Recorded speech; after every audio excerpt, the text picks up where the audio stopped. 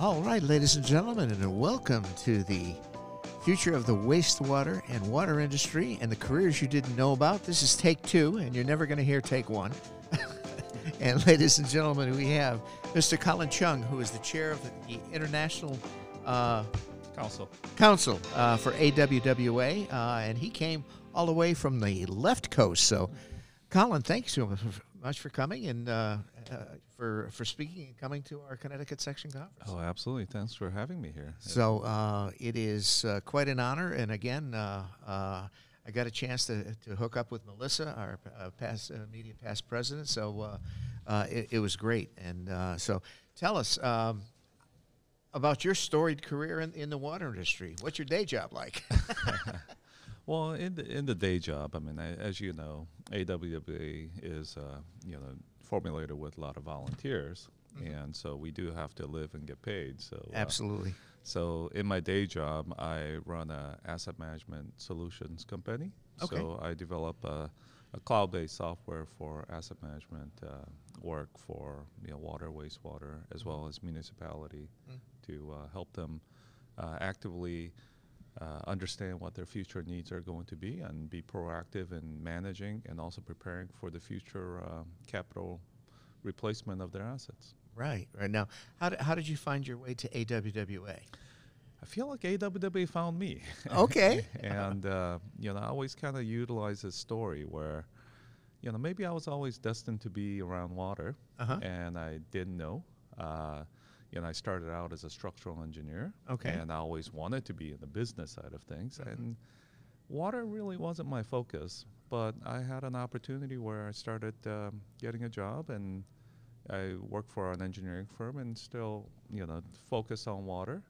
And then from there, there was an opportunity where AWWA was reaching out, looking for someone with international experience to help develop their relationship with international, friends. And I volunteered and was put into service, and then I've been doing that for them for probably over 15 years now. Okay. So when you talk about your international friends, what does that comprise of now? Tell us a little bit. Yeah. So, we have our international colleagues from association level. So we have organizations like the Korea Water and Wastewater Works Association, Japan Water Works Association, Singapore PUB. But then we also work closely with wonderful organizations that help to develop infrastructure in the underdeveloped countries, and those organizations are like the World Bank, as well as the USAID, Millennium Development Corporation, Asian Development Bank. Oh, okay. Now, do you find that there's a parallel of infrastructure needs throughout the industry, both here in the U.S. and internationally? One of the things I always say is, we're different people, we're a different culture, we speak different languages, we eat different food. But other than there's one thing that's common for everybody and connects all continents of the world together, and that's water. And I understand that everybody has the same problem. When we look at the survey that AWWA does, and then compare that and contrast it with some of the surveys that other countries do. Same thing. Wow. Well, it's amazing. I think, when you talk about, aging infrastructure and asset management and so forth, and it's all putting the pieces of the puzzle together to make, the overall picture of, basically utilities supplying, clean, potable water to their customers. Absolutely. Providing safe water, reliable water for their customers. Yeah. Again, when you finding your path into asset management and so forth, tell us, kind of rewind the tape just a little bit and tell us about your adventures, coming out of school and how you arrived at that path. That's a very good question. As I told you, my initial focus was on structural engineering. And after college, I had a fortunate opportunity to study abroad. And so I went back to my origin country, which is South Korea. Okay. And I was pursuing my master's degree there. Okay. And during that time, South Korea had run into a lot of tragedies where they were failing infrastructure. So there was a huge bridge collapse that killed unfortunately many people. And then soon afterwards there was a collapse of a big shopping mall. And it took away hundreds of lives. Oh my gosh. And that kind of sparked the whole need for a condition assessment. Because as a country was developing very rapidly, I'm sure there was some poor practices in construction, and I'm sure there were some issues along the way that contributed to these failures. But more importantly, it's not about investigating what's been done 30 years ago or 20 years ago, but more about how do we prevent what the future failures. So the school that I was involved with then, because we're structural engineers, put us through a lot of practical bridge assessment projects. So in many cases, we'd be spending days in a box girder bridge, only coming out for lunch and dinner or to go to sleep, and then putting all these sensors and then, doing this static and dynamic testing along the way. Which, when you're young, that you like being outside, so it's kind of fascinating. But what I didn't know is what that leads to in the future, right? So to me, at that particular time, it was just a task and a job that I needed to do, collect the data, and then based on that, here are the maintenance things that needs to be done. These are the recommendation. Please go fix it. That was it. It was a snapshot point in time, and that was it. But I realized afterwards that as part of asset management, how do we prevent what's coming in the future and be prepared for that? I mean, I see that to be one of the biggest component of asset management. So that instead of just taking that data and fixing it and putting it away, how do we utilize that data to make a predictive model so that we anticipate when the future failure might occur and how it might happen, so that we could be ahead of the curve and not behind the curve. So in the water industry, as not only in the water industry, it's in the infrastructure industry. As an engineers, we've always been taught to develop, construct, engineer, build things. We weren't taught to manage things. So that's another component. And the engineers actually developed the whole concept of net present value, because we're pretty good with math, right? The MBA guys stole that, and they're making the big bucks, and then we're not utilizing that. And what I'm trying to do, joking aside, is develop a platform where engineers are now utilizing scientific data to actively understand what's going on, characterize that, and how the assets are actually decaying over time, and then predict when we might anticipate when those assets might need to be replaced, rehabilitated, and fail. And it encompasses a huge group of people. It's not about one, because you have the maintenance. We need to get those information from the maintenance guys. Those are the guys that know the assets better than anyone else. That information needs to come and then give the engineers an anticipation of when they need to develop a CIP project to make sure that they could fix that or they could replace it before it goes into failure, right? Then that information has to go to finance to ensure that they have the budget necessary to do the work. Get it done. That finance budget needs to go to the council or the general manager or the board to help them understand. The stamp. To put that stamp on so they're making the right decision, but also at the same time, the stakeholders, the community, the ratepayers need to understand that these are the things that it's the cost of doing business. It's a cost of business, and we need to work together to create a sustainable model so that we could ensure that the safe water is being delivered on a very reliable basis moving forward. Now, does your modeling program, as far as, do you have to interject the new technology improvements that come down the pike as far as in construction practices and all of that, and how does that fit into More so than a construction process, what we, our system does is it's called IRIS, and it connects with the existing system. So we're not there to try to say, hey, you need a brand new system and replace everything. Right. What we're trying to do is utilize the existing information that's available and then put some smarts in top of it that these other systems are not capable or not designed to do, and then collaboratively work together. The success of asset management is in the collaboration aspects of it. So, utilizing technology, now we're able to bring data in from CMMS, bring data in from GIS, bring data in from SCADA, bring information in from, from your ERP system for finance, and then put it all together and perform analytical, predictive models or different analytics of it, and then utilize that information and put it out in front of the decision makers so that they can make the best decisions possible. They say knowledge is power. But it is always people that should make the decision. Exactly, and it gives them the best tools to make that decision. The systems are tools; they're not the decision makers. Exactly. Yeah. Unfortunately, it's. People start forgetting that. Touche. Yes, because a lot of times the bottom line is lands in a financial realm, and unfortunately that gets sidetracked a little bit. Absolutely. Yeah.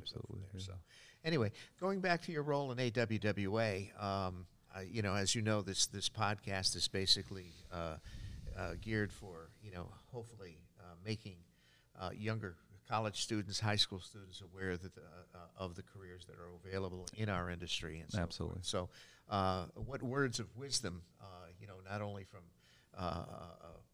an international standpoint, but also from a local standpoint, would you give? The whole one of the biggest challenge that we're facing in America, as well as in international, especially in the developed country side of things, is we're lacking future resources. Yes. I think AWWA has a statistic that says average age of water professionals and practitioners are like around 50 or a little above, even more 50. Yes.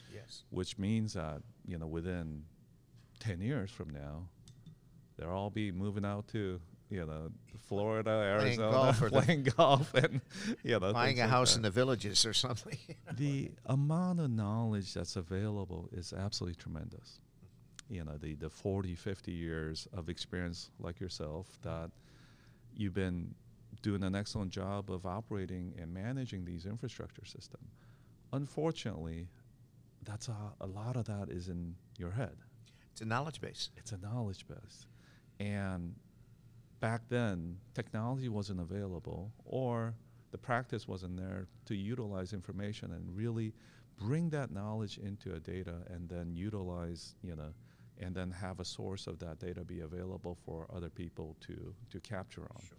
So one of the key elements that we have to do before I answer your question is to make sure that before these very knowledge disappears, to be able to capture that knowledge the best as we can, and then utilize these experienced people as mentors of the younger generation. Now, the younger generation, we need those people to come into the water market, but unfortunately, it's very hard to do. Sure. And I think there's a couple reasons for doing that.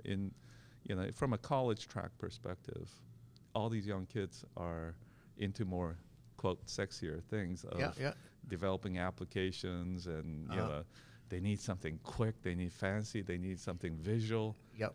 And I'm sorry, water industry is not in that side of things. So it's hard to really attract them to that. Sure. But also, another key element is that, unfortunately, as engineers in the water industry, we don't get compensated as well as someone that may be working for Apple or Google and stuff. So people are driven more by monetary reasons, so we lose a lot of talent in that direction.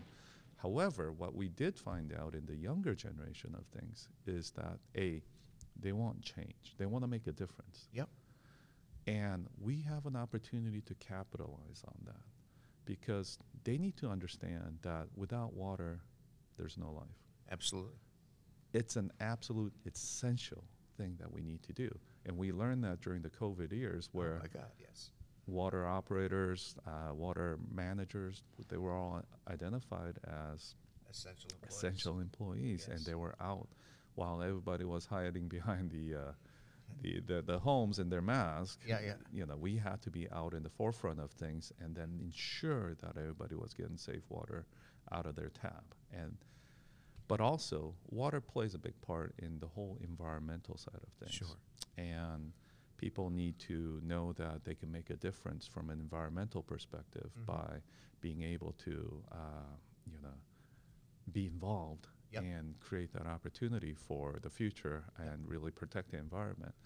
You know, and I think how we attract them is to be able to really allow them to understand the value of water, which we take it for granted, and it's never really communicated. And as an asset management practitioner, that's always a difficult thing because, you know, when we say, you know, the value of water, right? Then what is often difficult is that, you know, I'm sorry, you know, if people don't realize you know, I'm sorry, I lost my track of thought on that one. We might have to. That's okay. Edit that portion. That's all right. No worries. No worries. Sometimes we are in a ballroom here, okay, and sometimes we get little distractions. Yeah. So you know, the way going back to the young generation and the characteristics, they love, they want to make a difference. Yeah.